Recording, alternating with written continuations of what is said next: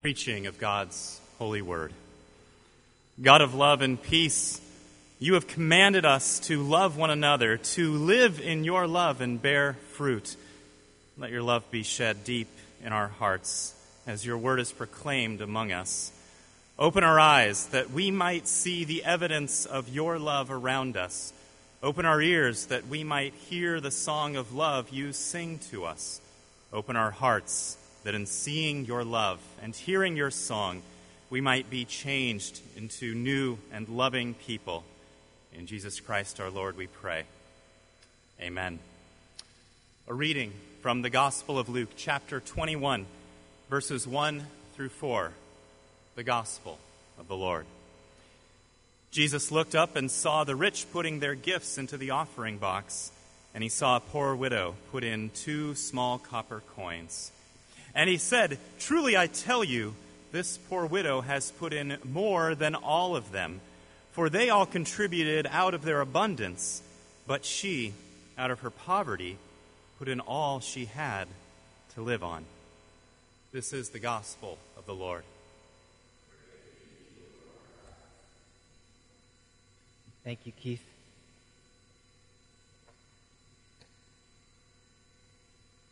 It was while they were waiting at a traffic light that 14-year-old Hannah Salwin looked out the window from the back seat, and on one side, a really sweet Mercedes coupe, shiny black, brand new leather seats, perfect edition, pulled up next to her. And as she looked out the other window, she saw a homeless man crumpled up on a heating vent with a blanket pulled over his head. And she said to her mom and dad, who were in the front seat, Kevin and Joan, she said, "Mom, Dad, if that man had less of a car, then maybe that man right there could have something to eat." And her mom turned around and said, "Okay, Hannah, what do you want to do about it?" And in an instant, she shot back, "I think we should sell our house and give half of it to the poor." There's more to the story, but eventually, that's actually what the Salwins did. They sold their sprawling McMansion in the suburbs. They donated half of the proceeds of the sale to charity, and they bought a modest replacement home closer in to the city. The sacrifice was huge, and yet what it actually brought about in their family was a much more close family life, because they had way more house than they needed. It was a house that underwrote a lifestyle in which they were all at 4 different corners of the house in 4 different rooms with their doors shut, watching 4 different televisions. And what happened is they actually had to come together and live in close proximity and actually learn to be a community within their family. It was something about building community. And they wrote a book, Kevin and his daughter, called The Power of Half. And the aim of the book is not so much to get people to sell their houses, but to identify what it is in which God has given you a surplus. Maybe you've got more house than you need.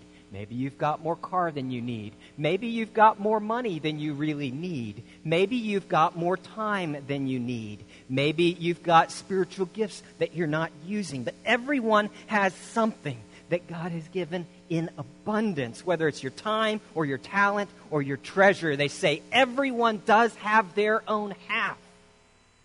You just have to find it. A teenage woman tells her parents, "We should sell our house and give half away." And they actually did it. It's unthinkable. And yet the Bible talks a lot about money.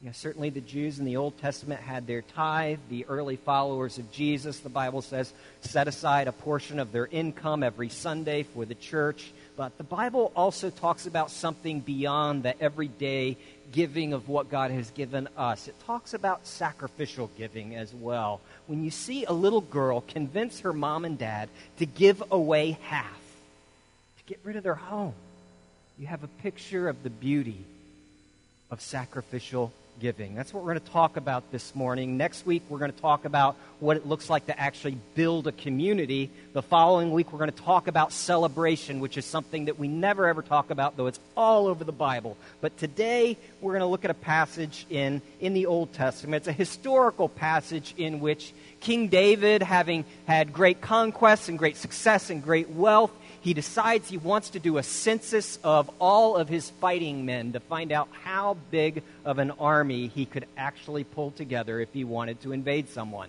And so he decides to do this, and his advisors push back, and they're concerned. They're concerned about his heart. Why do you want to do this? They ask. King David, you're the king, we'll honor you, but why would you want to do this? But he does it anyway. And so they go out. And they come back.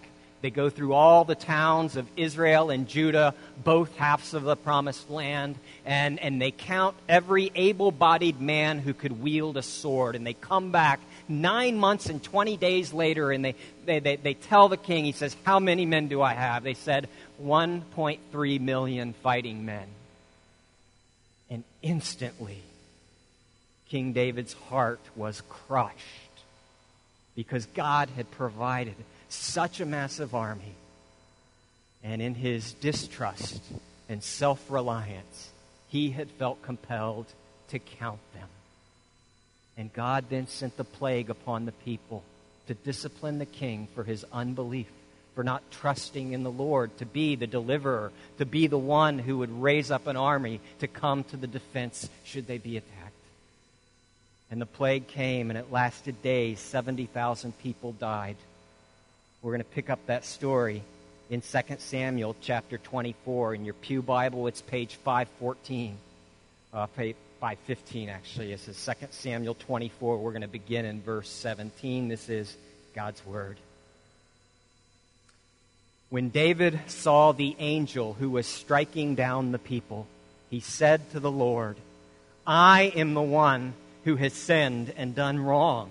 These are but sheep. What have they done? Let your hand fall upon me and my family. On that day, Gad went to David and said to him, go up, build an altar to the Lord on the threshing floor of Araunah the Jebusite. And so David went up as the Lord had commanded through Gad. And when Araunah looked and saw the king and all his men coming toward him, he went out and he bowed down before the king with his face to the ground. And Araunah asked, why has the Lord the king come to his servant? To buy your threshing floor, David answered, so I can build an altar to the Lord, that the plague on the people may be stopped. And Araunah said to David, let my lord the king take whatever pleases him and offer it up. Here are oxen for the burnt offering, and here are threshing sledges and ox yokes for the wood. O king, Araunah gives all this to the king. Araunah also said to him, may the Lord your God accept you. But the king replied to Araunah, no, I insist on paying you for it. I will not sacrifice to the Lord my God burnt offerings that cost me nothing. So David bought the threshing floor and the oxen and paid 50 shekels of silver for them. And David built an altar to the Lord there, and he sacrificed burnt offerings and fellowship offerings. And then the Lord answered prayer in behalf of the land, and the plague on Israel was stopped. What do we see here? What we see here in David is a model of sacrificial giving. First, he realizes what has befallen his people, and he offers to sacrifice his own life and his own family. Can you imagine saying, Lord, this is my responsibility. Take me and take my children in order to protect all these people. He offers to sacrifice not only his own life, but the life of his own family. And then when God says, no, instead I want you to build an altar and make these sacrifices, he's offered the land and the animals and the wood free of charge. And he refuses. He insists on paying an exorbitant amount for it because he says, I will not make an offering that cost me nothing. Sometimes when we make sacrificial commitments to God, it's because we're trying to say, God, I love you more than money. It's like Jesus said when you see a piece of property and you know there's buried treasure, you sell everything you have to get that treasure. And when Jesus is for you that treasure, when your Savior God is that treasure, that's you loving God more than anything else and giving to Him because you love Him. Stu Weber talks about his youngest son of 3 boys. The first 2 are kind of the high-powered kids. They're, captain of this and all conference that. Both of them, they're jocks. They're big kids, really strong, really popular. Everybody loves them. Type A personalities. And then he's got what he calls our caboose, which is his little guy, his 3rd son, Ryan. And as a dad, he would take his kids out camping a lot just to bond with them. And in particular, Ryan, he gave this very, very precious knife. It was a nice knife, really sharp, had all the bells and whistles. And that was really important for Ryan because on the campground, the guy with the knife gets the job done when you're trying to set up a tent, when you're trying to fillet a fish, when you're actually trying to get something done. And for Ryan, that knife became his status in the tribe because his older brothers had to come ask him, hey, Ryan, can I borrow your knife for this? And so it became, in a sense, part of his identity. It's his status within that family unit. And one year, Stu's birthday came around. And it was going to be in that afternoon, but earlier in the day, while he's working in his home office, trying to get a sermon put together of all things, he feels this presence behind him. He didn't hear him come in, but he felt his presence. And he turned around, and Ryan is there. And Ryan has this big, ghastly-looking package with, mismatched wrapping paper, way too much Scotch tape. The corners are not even, like tight. It's got a stick-on bow, but it's not even centered well. It's off to one side, and it doesn't match. But he brings it over, and he wanted to give his dad a present because he loves his dad. But he didn't want to do it at the party. He wanted to do it in private where it was just the 2 of them. And so he takes this package, and he, pulls off the bow. It rips some of the paper, and he tries to delicately, take the paper apart as if it's something precious, if he's going to reuse it, And as he opens it up, in this big wad of mismatched wrapping paper is the knife. He had chosen this. His son wanted to give this knife to his dad because he loved his father more than he loved that knife, even though that knife was his status in the tribe. It was everything to him, but his father was even more, and he could think of no better gift. Nothing more precious to him, nothing more valuable to him. He was not going to make an offering for his father that cost him nothing. Sometimes that's why we make an offering. It's saying, God, I love you more than anything else. But sometimes, and in David's case, that's really not what's going on here. David has his back to the wall. A plague has killed 70,000 of his people. David has sinned and sinned big from the heart, even against godly counsel that told him not to do it. And he stayed in that position for 9 years and 20 days, unrepentant. And so what he's saying in making this offering and saying, I won't give to God something that costs me nothing. He's not saying, God, I love you more than money. He's saying, God, I need you more than money.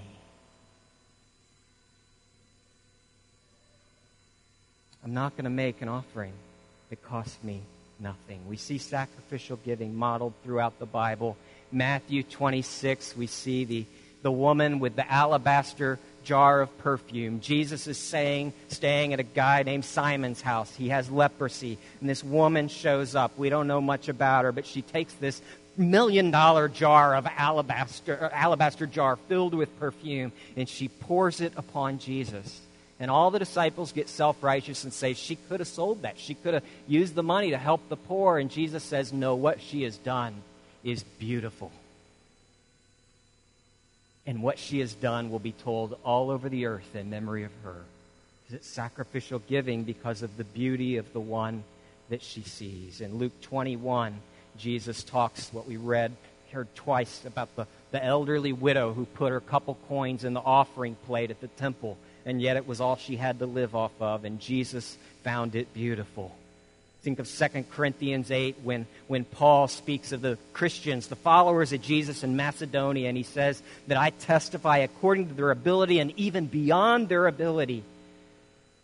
They gave of their own accord. In Acts chapter 2, you see the early Christians where there's this influx of people at Pentecost, and there are all these new converts, and they need to keep them in Jerusalem so that they can tell them about Jesus and so they can grow in their faith. And so people start selling their houses. They start selling land, and they deposit it at the apostles' feet in order to take care of everybody who had needs. You see Zacchaeus in the Gospels, this little tiny guy, total crook. And Jesus looks at him. He's up in a tree. Jesus looks at him and says, Zacchaeus, I'm staying with you tonight. And Zacchaeus is so overwhelmed that the Son of God would have mercy. He so experiences that welcome of Jesus that he then not only repays everybody double what he's stolen from them, but he then takes everything else he has and gives half of it to the poor. I read about a story years ago of a little kid, 10-year-old kid, who walked up to in a soda shop, climbed up on top of the stool and sat at the counter, and he asked the waitress how much a sundae cost. And she said, $3. And then she watched as the kid starts fumbling through his pockets, and he's pulling out like one really gnarled $1 bill that's torn. It's maybe 3/4 of a dollar bill. And then he starts getting out all these little coins, and he starts counting, and she's annoyed. She's rolling her eyes. And then he says, how much is just a plain dish of ice cream?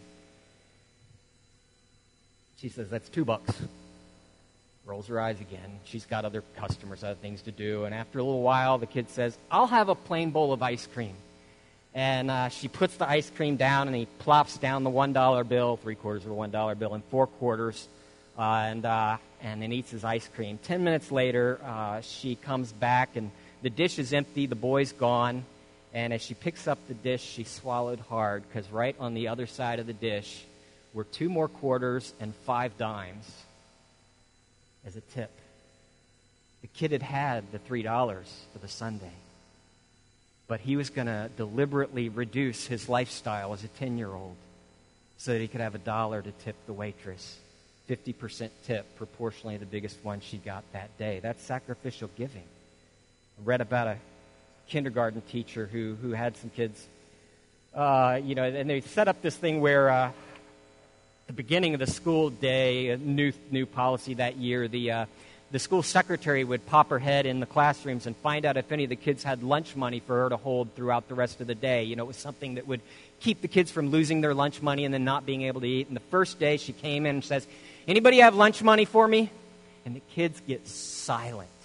And some of them are staring at her, some of them are staring at the teacher, some of them are fumbling with their hands, and one little freckle-headed, red-headed boy just stares down at the floor like he's counting the floor tiles, and nobody has any money for her, and so she goes down the hall to the first grade class, and next day, second day of school year, she comes in and she says, anybody have lunch money for me? And again, it's dead silence.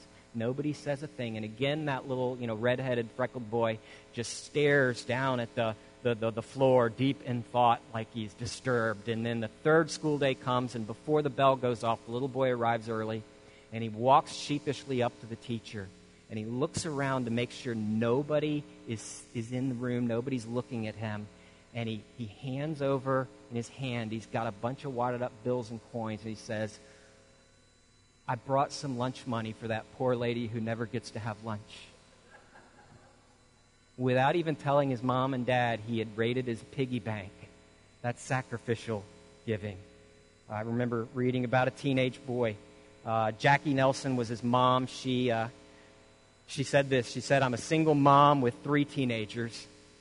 My ex-husband doesn't help a bit, and I barely get by. I work long hours, and we really don't have much. But we wanted to do our part to help. Our church was building campaign. Build a building so we could get out of the school gym so that we could not have to set up the chairs every single week. And they discussed it as a family, and they decided, they couldn't really do anything financially beyond the tithe, and so they agreed that as a family, she and 3 teenage boys would sit down every single day for 3 years and pray that God would provide the funds to actually build this church building. And as they began doing that, as they began praying, she says this. In the middle of it, my oldest son said this. He said, Mom, we've got cable. We don't have to have cable. And so we decided to give up cable television for 3 years so that we could contribute. That is what you don't expect.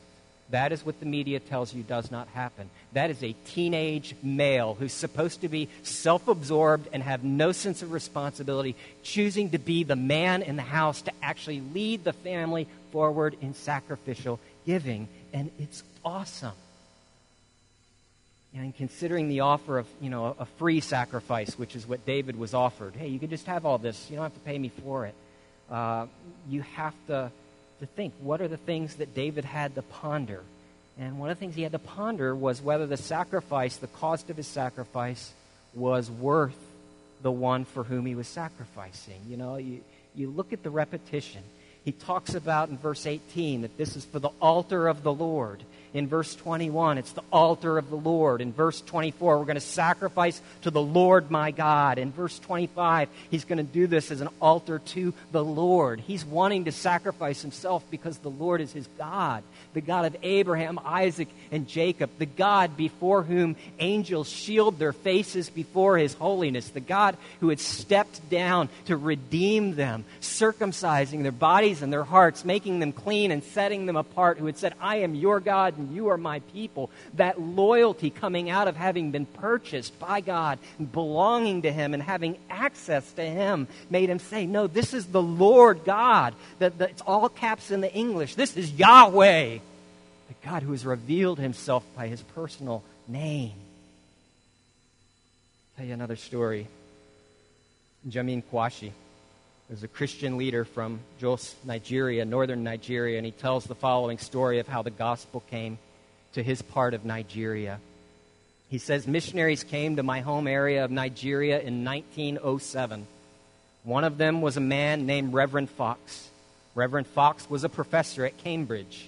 And when he arrived, his walk with Jesus was so deep that he led many, many people to Christ. He founded a church, and he moved 10 kilometers away to Ampere, my own hometown, and he founded a church there too. How a first-class person from Cambridge was communicating to illiterate people, I do not know, but God suddenly gave him favor, and people were turning to Jesus Christ.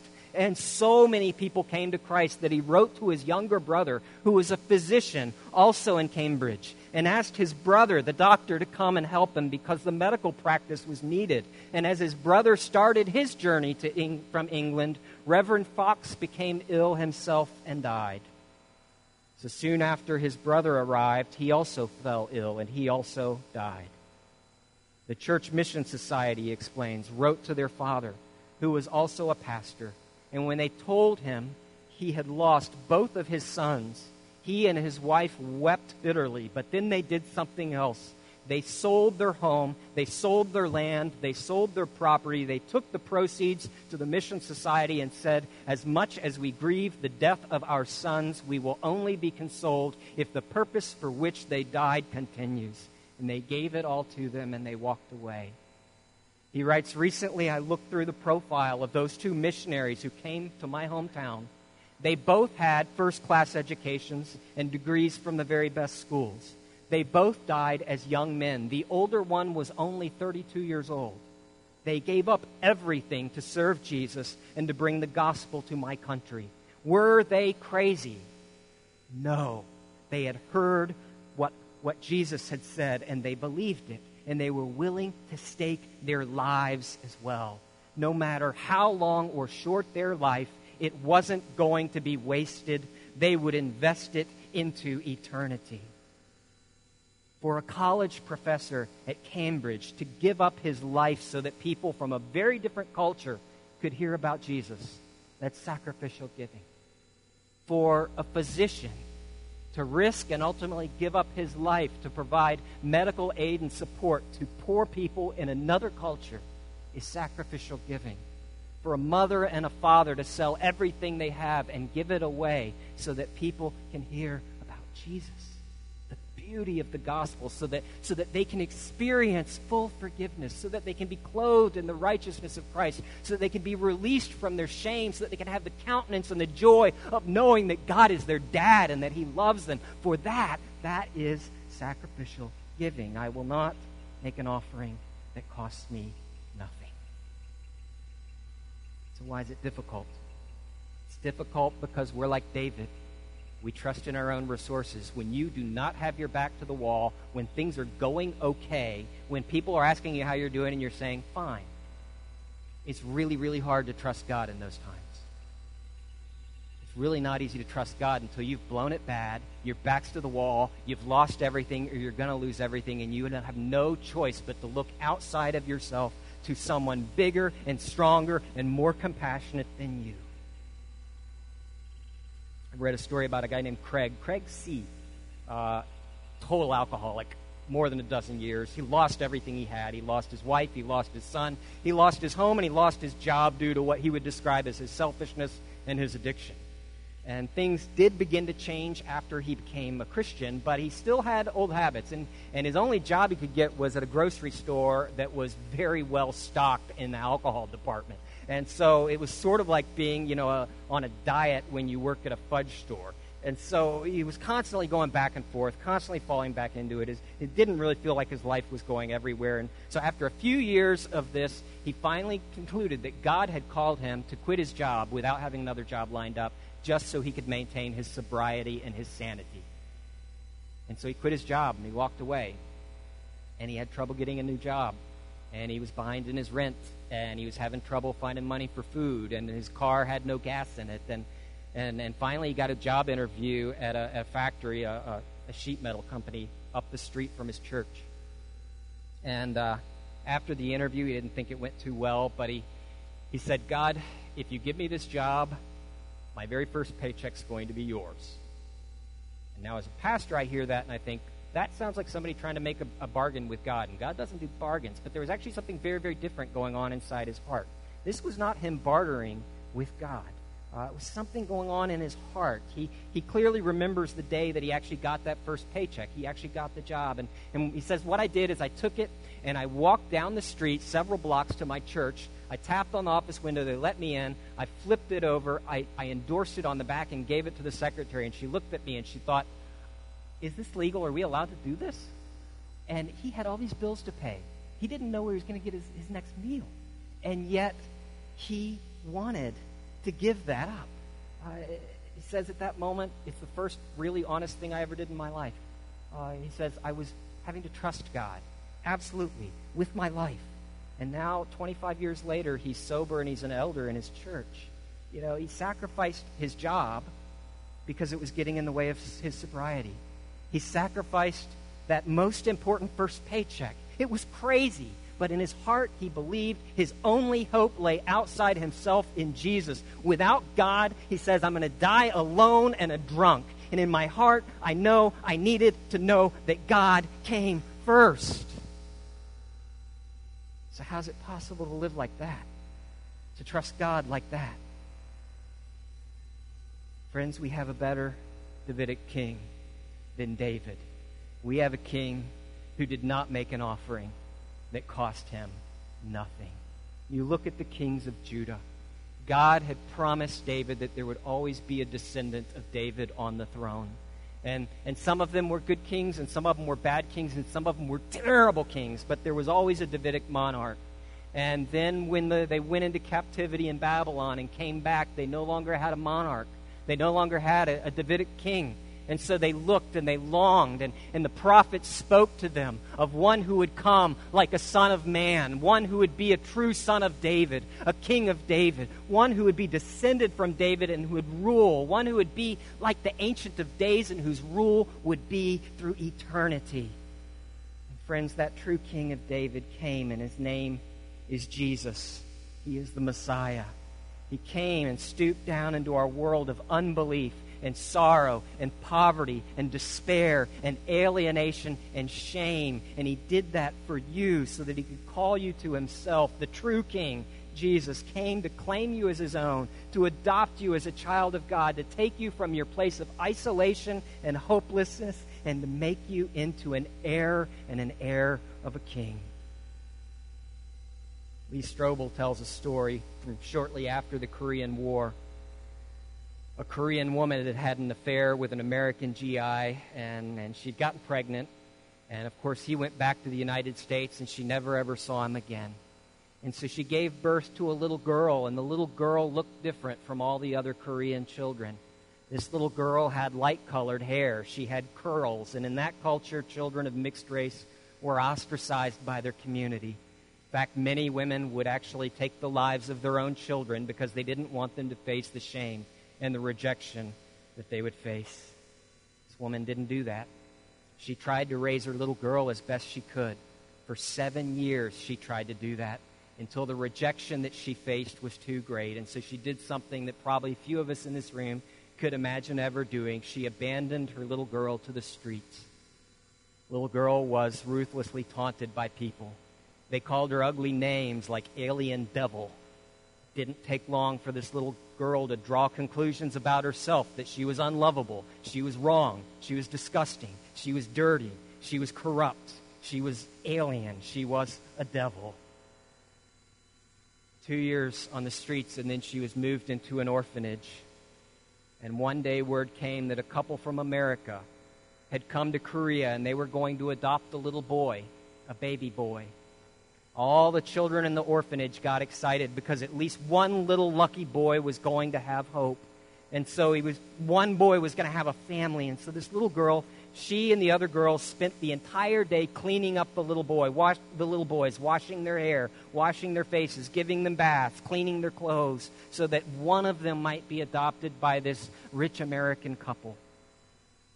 The next day came, and you can imagine all the scrawny, malnourished children looking up at this towering American couple, the woman, her sheer stockings and high heels, a pencil skirt and permed hair, the glamour of a movie star to these kids, and the tall, strong man in the suit with the shoes that shone and sparkled and speaking in this foreign language with such power and wealth to these poor kids in a war-ravaged orphanage. It was as if the gods had come down to the earth to make a selection. This is what the little girl recalled. She wrote it down. She said it was like Goliath had come back to life. I saw this huge man with his huge hands lift up each and every baby boy, and I knew he loved every one of them as if they were his own son. And I saw tears running down his face, and I knew if they could, this American couple would have taken the whole lot of kids home with them. And he saw me out of the corner of his eye. I was 9 years old, but I did not yet weigh 30 pounds. I was a scrawny thing. My body was filled with worms. I had lice in my hair. I had boils all over me. I was covered with scars. I was not a pretty sight. The man came over to me, and he began rattling away something in English, and I looked up at him. And then he took his huge hand, and he laid it on my face. I didn't know what he was saying. They explained it to me in Korean. He was saying, I want this child. This child is for me. Friends, that's what Jesus did for you. The true King, the true Son of David, stepped down from his throne. He jumped down into a worm-ridden, lice-infested orphanage of this world, and he walked up to you with your worms and your boils and the scars that only you can see, alone and unwanted on this earth, and he chose you. He placed his hand on your face, and he said in a language that you could not understand, I want this one. This one is for me. I choose you. And then the true King, the Son of David, made a sacrificial gift that enabled him to take you home. He paid for you with his life. In the ancient world, when a man adopted a son, when a man adopted a daughter, he was not only taking their person, but he was also taking all of that child's liabilities and all of that child's debts upon himself and choosing to become responsible for them himself. And when God chose you, he was doing so, transferring all of your debts and all of your liabilities to himself, and he would pay for you. He would pay for those debts. He would pay off your liabilities at the cost of the blood of Jesus. Who is the big giver? Friends, God's the big giver. He's the sacrificial giver. Jesus calls him the giving God. He is the one who treasured you above all else. He took the most precious thing he could find, He took his son, and he handed him over to gain the one thing he wanted most, which is you, that you might be brought into this new community of Jesus and be shaped by the sacrificial gift of God's Son.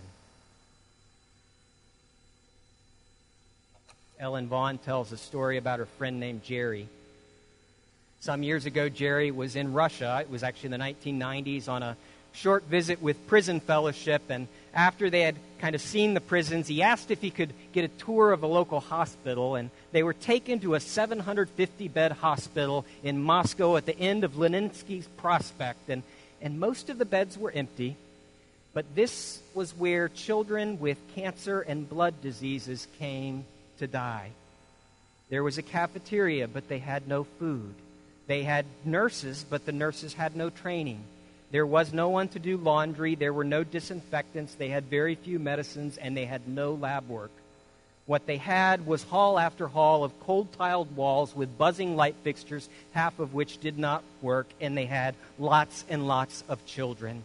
The children's families would have to come in to prepare food for them in the empty hospital kitchen because they had no food. This was the national clinic for children, where patients came from all over the Russian Federation. And after some time touring the facility, a staff person brought a young girl in an old wheelchair to Jerry. She had thin brown hair. She had dark circles under her eyes. The woman explained, this girl has 4 months to live. We have no medicines with which to help her. Jerry's heart sank, and he asked, what's her name? And he bent down on her level to look at her face. And the woman explained, her name is Eugenia. And a thud of compassion hit just beneath Jerry's ribs. He rocked on his heels. Eugenia was the name of his own daughter. What could he do?